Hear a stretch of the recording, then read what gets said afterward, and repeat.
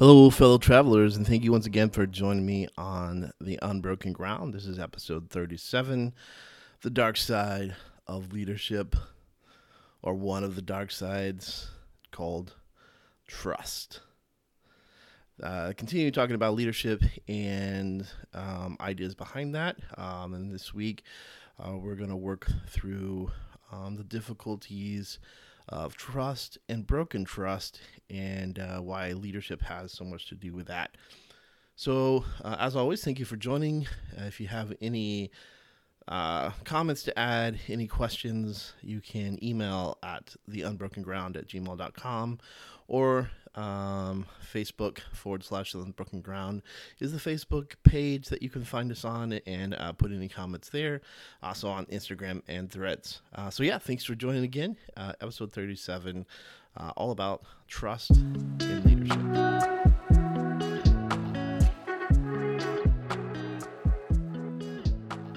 So one of the team building games that I love playing when I was working for camp, which team building is just a broad term for outdoor education, group dynamics, low ropes, all these things. Those are all the terms that we use for team building. And the idea is that we play games that have goals, so that a team can go through the stages of norming, forming, norming, norming, all those things of how a team forms and works together. And so we kind of have a microcosm of games that we play that kind of brings out one or two aspects of what it means to work in a team.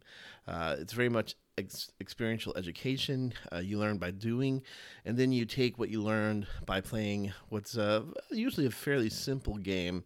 You take what you learn and see from how you work through the challenges of that game with your team and how other people do. You take that and you kind of hopefully take that back and evaluate how you might do, how you might react and live in a very similar situation in life. We come up with a game, we give you the rules, and the limitations. They point back to aspects of life, and so it's a great tool to kind of, not in the heat of the moment of some major life-changing thing, but rather just a simulated stressor. Or not even very stressed, sometimes just a simulated challenge. And you get to kind of see how you would respond and how your team responds. And so it's super beneficial. It's a lot of fun, even just to kind of be a part of that process of helping teams kind of think through what it is, how they react, what their culture is. I love doing that. Did that for 8-ish years. Off and on, one of my favorite parts of being at camp. One of my favorite games to play, I probably played it more than any other game because it works so well across all age groups. Because, there's some games that you just are not going to play with an adult group. There's some games that you can't play with junior high kids because they will hurt each other. They don't know the limits. They don't think about what they're doing before they do it. So one of the games, and this one kind of skated the edge on junior high, but because they had to, there's a bit of care that you have to take for your fellow teammates. And that's a good game called Spots. And Spots is... It's very simple. Everybody gets a spot. You stand in a circle. You put your spot on the ground. You stand on your spot.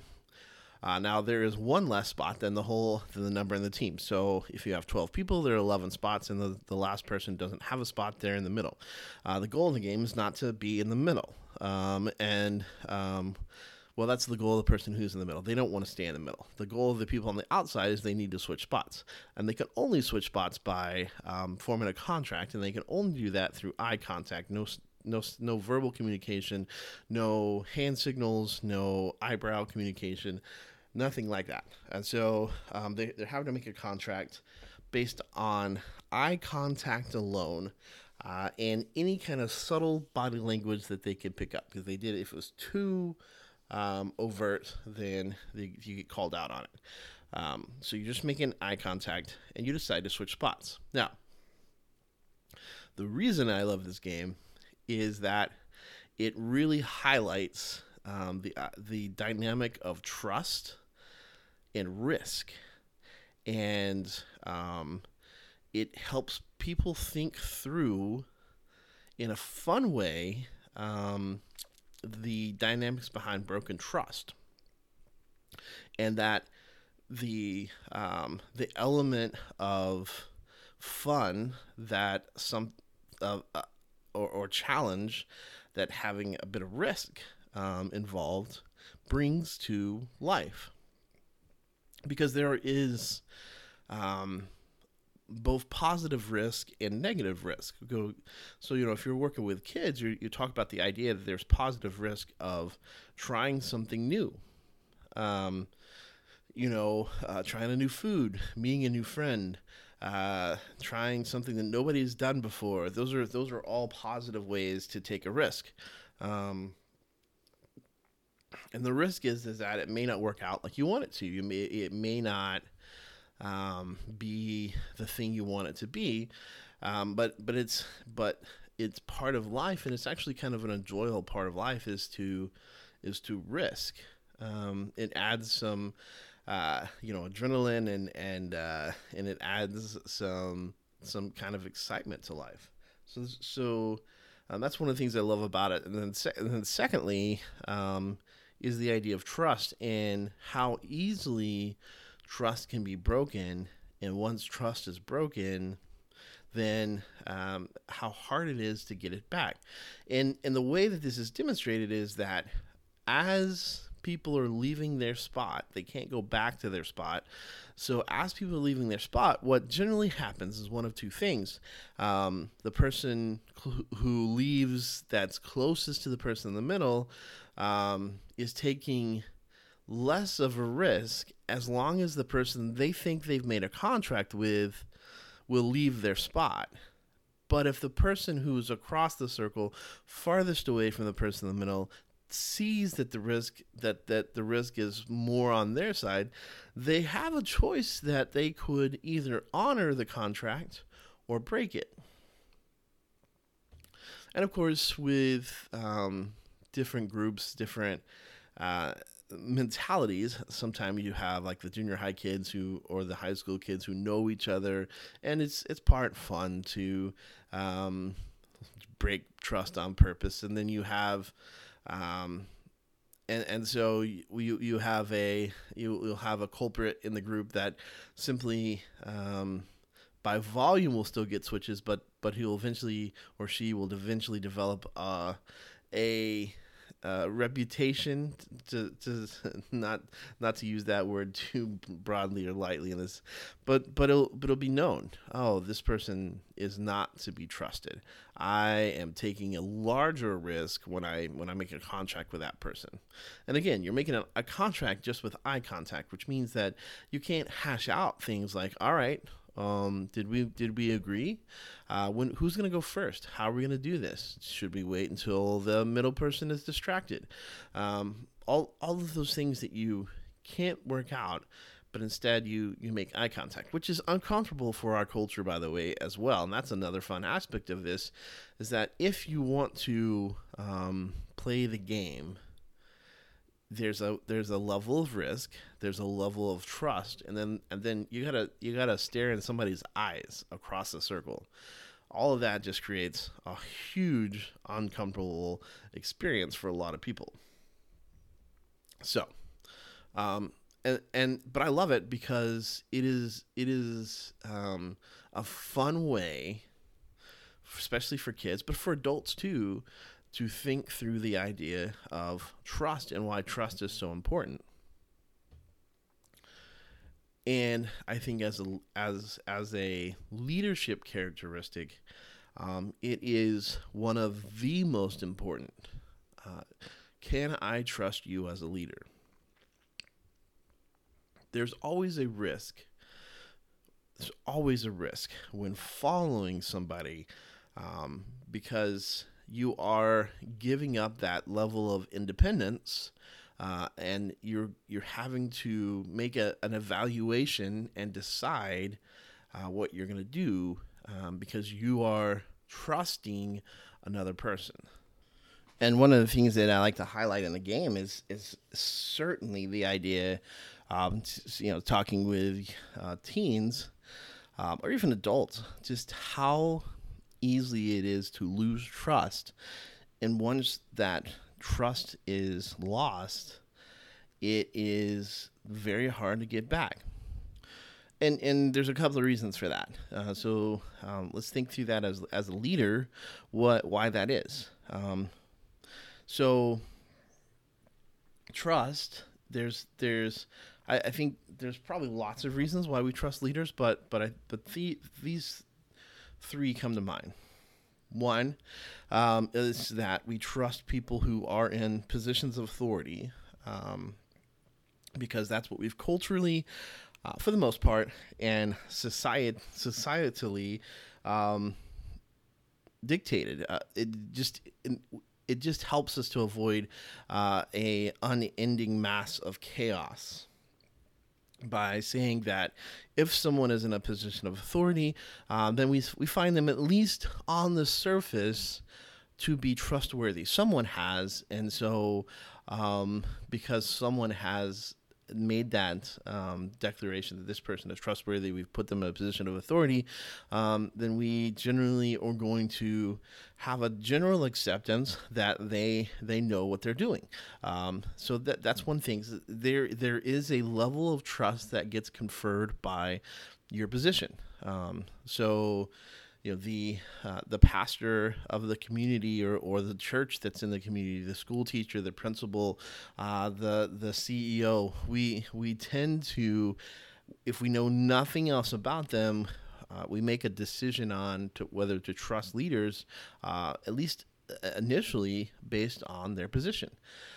And this is good and bad, right? It allows culture to function. It allows us to continue to move forward, but it's the lowest form of a bond of trust that there is, because we're not really trusting the person, we're trusting the position, and so that is, as far as like exerting influence. It really depends on the person. Some people are much more compliant, that just because you have authority, they listen to it. So that's the first one. We'll come back to that in a second. Second one is we trust people who have knowledge.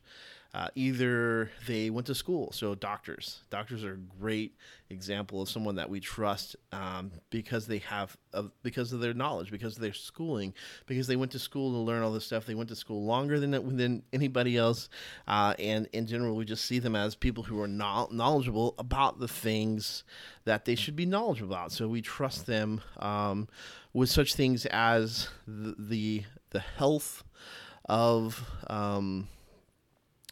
our bodies, of our children, of our friends. We trust that a doctor generally is going to know what they're doing, and just by the merit of having that amount of schooling and having the experience, we just have that trust. We develop that trust.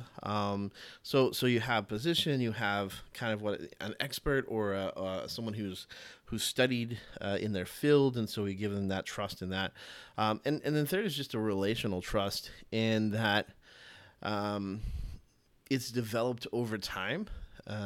This is probably the strongest, is a trust built on a relationship. So, for example, so all of these things interplay a whole lot. Like, for example, if you have a coach who is deciding which players play at what time and in the game, and what plays to run, or what strategy you're going to use. If you spent a long time with that coach, you develop a feel, but also just a trust in that person, because of the history you have together, because of the relationship you have, and so. again, these are are not the only ways that trust is built, but I think those are some of the three major ones. I think the dark sides or the downsides of this is that, um, with authority, because it's so positional based, it's easy to abuse, but it's also easy to allow ourselves to be manipulated. And because we tend to have a default setting in us that says that, oh, the person in charge is saying this, then I guess I'm going to listen. I'm going to trust that. There is, I think in the Bible, Paul, not I think in the Bible, but in the Bible talks about the Bereans and how they heard Paul's word that he spoke. They heard his sermons, and they didn't just accept them and be like, all right, cool. Paul is obviously a very strong, prominent leader. We should just trust whatever he says. Instead, they went back and they studied the word. It says that they went back and they themselves went back to study the word to figure out what's going on. They didn't allow just that they had position to say, oh, well, if Paul, who is this the last apostle, if you will, the guy who Jesus calls out in this magnificent way, none of that is convincing to them, because they want to know that Paul, who's a human, even one who is being directed by the Holy Spirit, still human, they want to know that what he is saying lines up with what God would say. And so they go back to the Word. So they study it. And Paul is not offended by this. He's not offended by what some might see as a lack of trust. Rather, he cheers it on. He goes, yeah. Because, and partly because, honestly, Paul was like, yeah, I want to be, if I'm saying something that's not aligning with Scripture, you got to let me know. We got to have that conversation.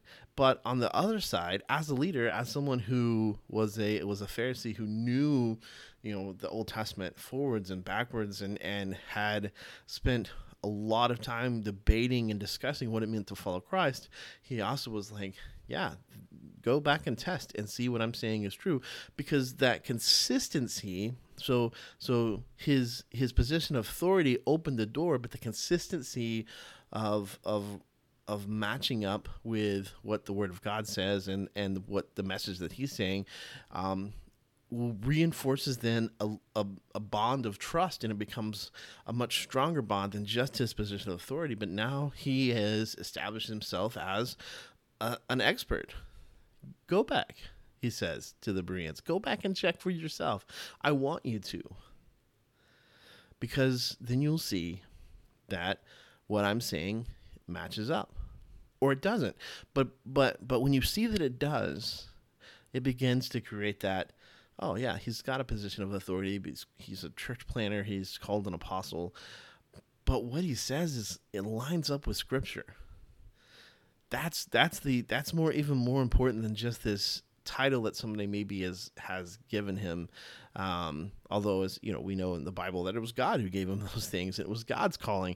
But it's hard for us to see that. The Bible writes the story. We can read that, so that's how we know about Paul. But it's hard to see other people's hearts. And so the dark side of authority is that it's easily abused, and it is one of the areas that things like cult leaders use. They abuse that trust. They make themselves into being special authorities on something. They have a special word. They have a special insight, and people flock to that.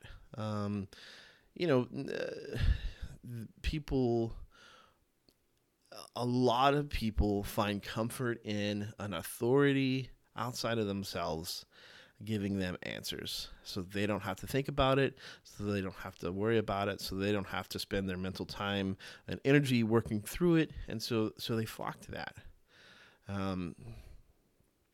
I think one of the reasons that another dark side of trust is it's another one of the reasons that media has gotten so bad in that we've lost that trust.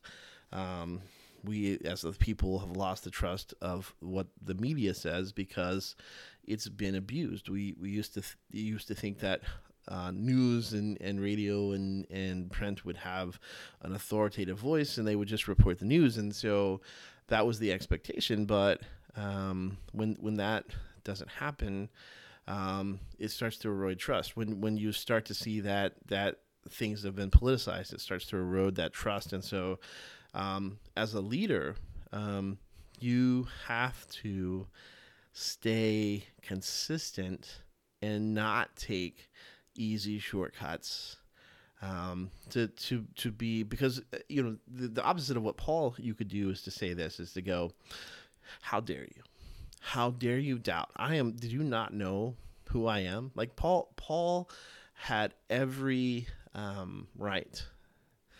He was trained. Remember that second part, the expert. He was a trained Pharisee. He was a trained expert of the law. And here the Bereans were like, well, hey, hold on, Paul. We're going to double check this. Like, he could have just flown off in a rage, just so angry, and be like, how dare you doubt me? How dare you check up on me? Instead, Paul was like, let's go to the source. And if there's something that I'm not saying, or something that I am saying that doesn't align with what God would want, I want to know. That's one way to maintain that trust as a leader. Even beyond that's moving into that relational idea, right? Like that people will trust Paul as a leader because of the relationship he develops with them, because he is not just trying to use his position or his title. He's not just using that to be a leader or even to gain some advantages that a leader might have, but rather, he works as a tent maker so that he doesn't have to burden churches. So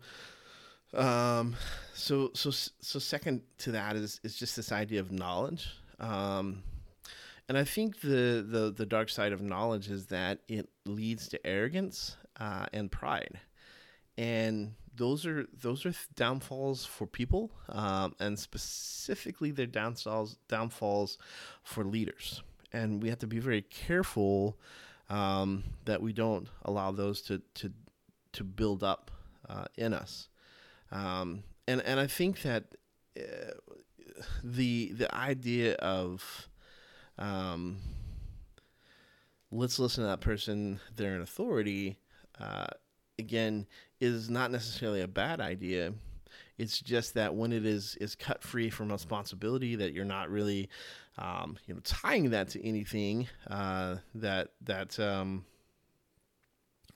there's no ownership in that, then I think that's when very dangerous things can happen. I have a goal. I developed a goal. I want to do a little case study because it's just interesting to me, just for the intersections of parts of my life. But I want to look back into. I saw there's a book. I'm going to try to get it and read it. But I want to look back at leadership and what happened in Baylor with the football team. Art Briles, I don't think, I grew up an hour south of the town that the place that he coached and brought it to prominence. So I don't think Art Briles was a bad person. I think that preliminarily looking on the outside, I think that there is in that program and in many others, there is a lack of ownership of many of the processes, and thus a lack of accountability. When you are leaders, when your leaders don't have ownership of processes, of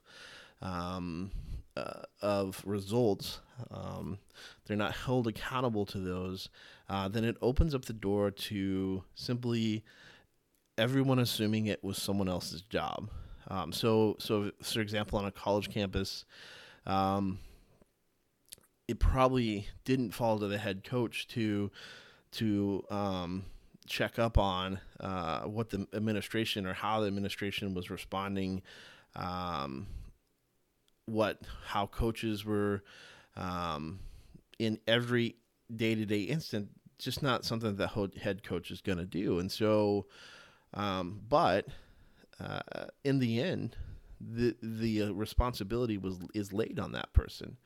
The ownership is laid on that person. And so even if they were not the ones, doing things that were wrong or not paying attention where they should have been paying attention, they still get to own, because they're the top leader, they still get to own that result and live and die by that. Art Briles lost his job not because he wasn't a good football coach, not because he lacked some kind of knowledge, not because he wasn't good at creating offenses, because he was. He lost his job because he was overseeing not a relationship, but an organization, a coaching staff, and was involved with a process in the athletic department, and again, I don't know how involved, but that ended up blowing up in their face, and rightfully so. But he lost his job because I'm hypothesizing at this point, so I haven't studied it too hard, but that he lost it because there was no ownership and accountability. Whose job was it? And in the end, unfortunately for people who are at the top of the food chain of leadership, ultimately it's your job. Ultimately, the ownership and the accountability are laid at your feet. And so you have to realize that as much as someone can be a subject matter as expert, that as much as they can know things, as much as they can have the knowledge, as a leader, they also have to be willing to accept the ownership of what all that means. The more you know, from my early childhood, or the Spider-Man mantra, with great power comes great responsibility. And so the more authority you have, the more responsibility you have, and also the easier it is to abuse trust. And so there's a whole lot of, like I say, I'd like to make a case study of it. I'd like to look into it just to learn a bit more about leadership, because I think there's the failings of leadership there. But at least some of that is that there was just no accountability and ownership of several processes, of several incidents, of several things down the line that eventually cost the head coach their job. Not because they were bad at coaching football, but because they were not good leaders. Not trustworthy. At the end of the day, after all the things that happened, they just weren't trustworthy any longer. You couldn't trust them. And when you have broken trust, you have broken relationship.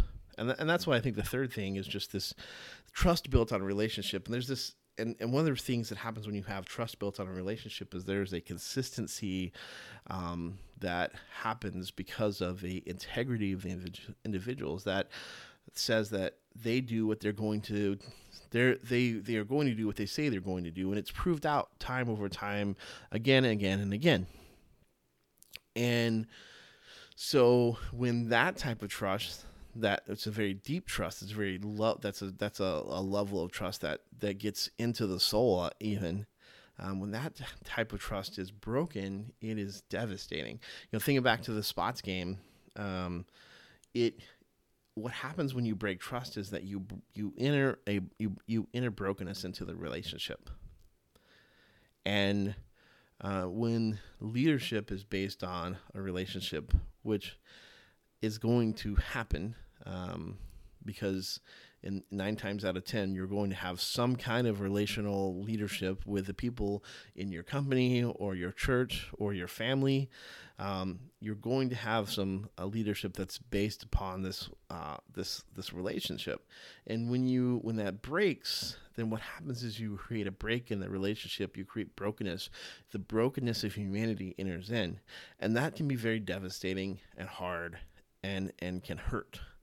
And I think that's the dark side of, again, that's another one of the dark sides of the leadership of trust, is that the risk of trusting someone is that you open yourself up for the possibility of being hurt by that person.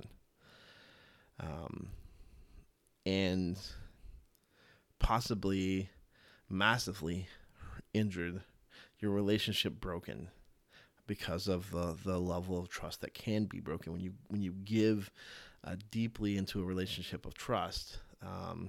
It can be broken, and I think that's where I struggle so much when thinking about manipulation as leadership. Like, it's such a negative term to think of leadership as manipulation, but or compliance. Because often manipulation seems. I'm not closing the door on using some tricks to understanding how people think and how to get more people to do what you want them to do. Which even just feels a little greasy just saying it like that, but that's at least somewhat of what leadership is getting people organized, even for their own good, to do things they wouldn't normally do. But the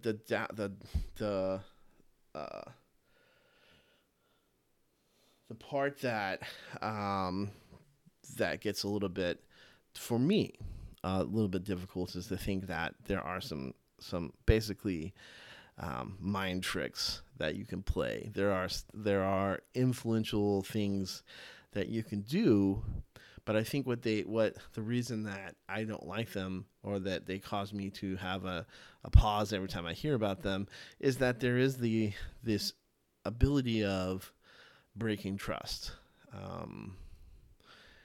Because if you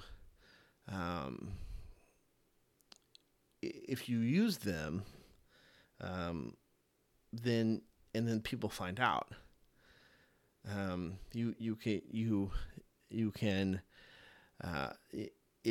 It creates the experience that's bad for the person. So for example, because that's super vague. For example, if you get, I'm reading through a book called Influence, and there's a story that's told about the Watergate break-in, and one of the reasons it happened, phenomenally bad idea, phenomenally bad. One of the reasons that it happened, and nobody thought to really speak up and say, hey, we shouldn't do this, is that the person who presented the idea presented a even worse idea first. And when he came back and they said, well, we can't do your first idea, he countered with an offer that was, let's break into the office in the Watergate Hotel.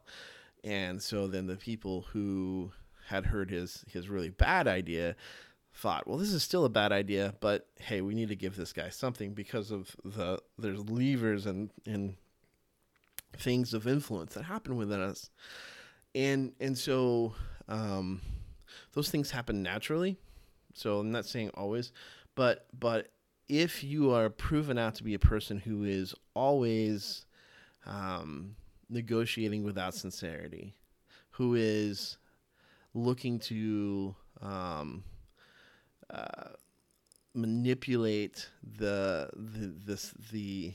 relationship, the knowledge, use that to get what you want, then you prove yourself over and over again to be unworthy.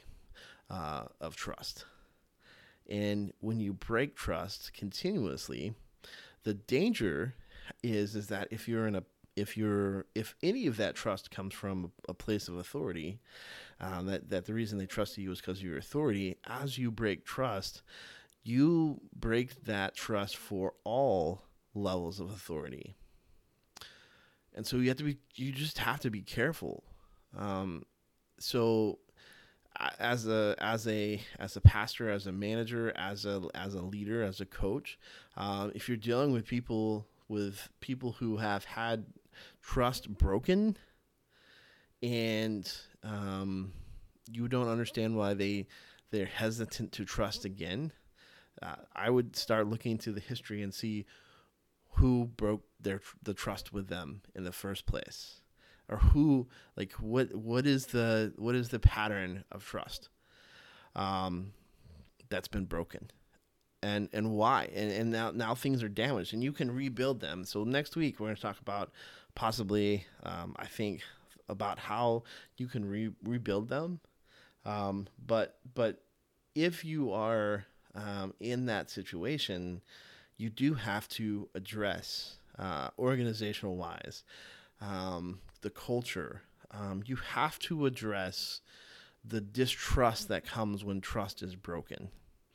And if you marginalize it, if you brush it under the carpet, if you act as though, oh, that was the other guy, they are the ones that did that, I don't have to deal with the consequences of that, it's just not, I'm sorry, it's just not going to happen. People will give you a fair shake. In general, I think people will give you a fair shake, but you have to spend the time to build those bonds of trust again. Trust is easily broken. It's not so easily rebuilt.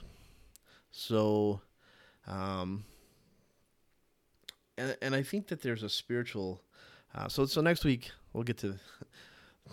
I think there's a spiritual connection, so next week I want to talk about rebuilding trust and how leaders can do that. But I think just for the last couple of minutes here, I think about the spiritual connection here, which is, can you trust God? I think this is such a hard question because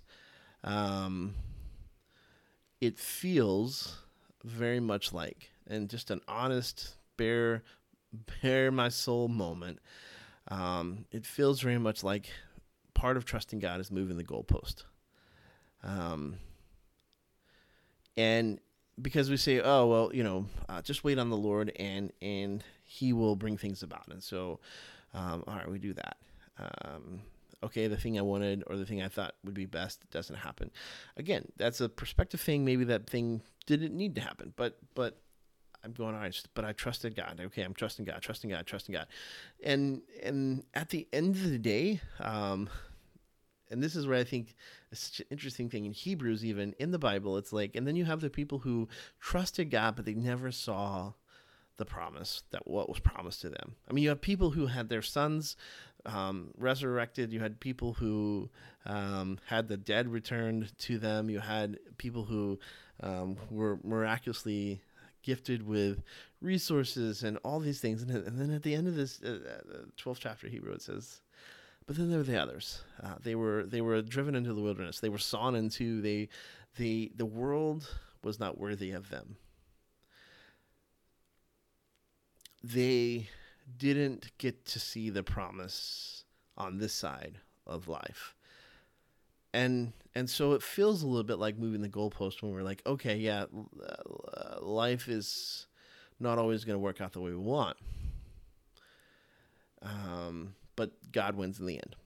And if you're in God's camp, then you win because of the spiritual transitive property. That's not a real thing, but we'll say it is. You win, God wins, we all win. Yay. And I think that that's a real thing to wrestle with. And I think it's okay to wrestle with that. I don't really have a good answer for you if you want to wrestle through that. I think you should. I think you should think about what that means, and what it means to trust God. And then also then, as you think about that, what does it mean to trust God? What does that mean for leaders here on the earth? Can we trust? Can we trust God? So meditate on that. I do want to say unequivocally, the answer is yes, I trust God, and I think we can. But I do think it is something that if you read the Psalms, if you read through much of the Bible, there's an undercurrent of, is this God whom we serve trustworthy? And you have to taste and see. You have to test and find out. You have to try before you can find that answer. So that's the challenge this week. Where is it God's calling you to learn, to see, to experience trust, to trust God, to taste and see that he is good, to know that he is the good Father, to know that in your life in a way that you can't deny. So there you go, praying for you this week. Meditate on trust. Let me know if God tells you anything, or if you learn anything. Hope you have a great week. See you next week.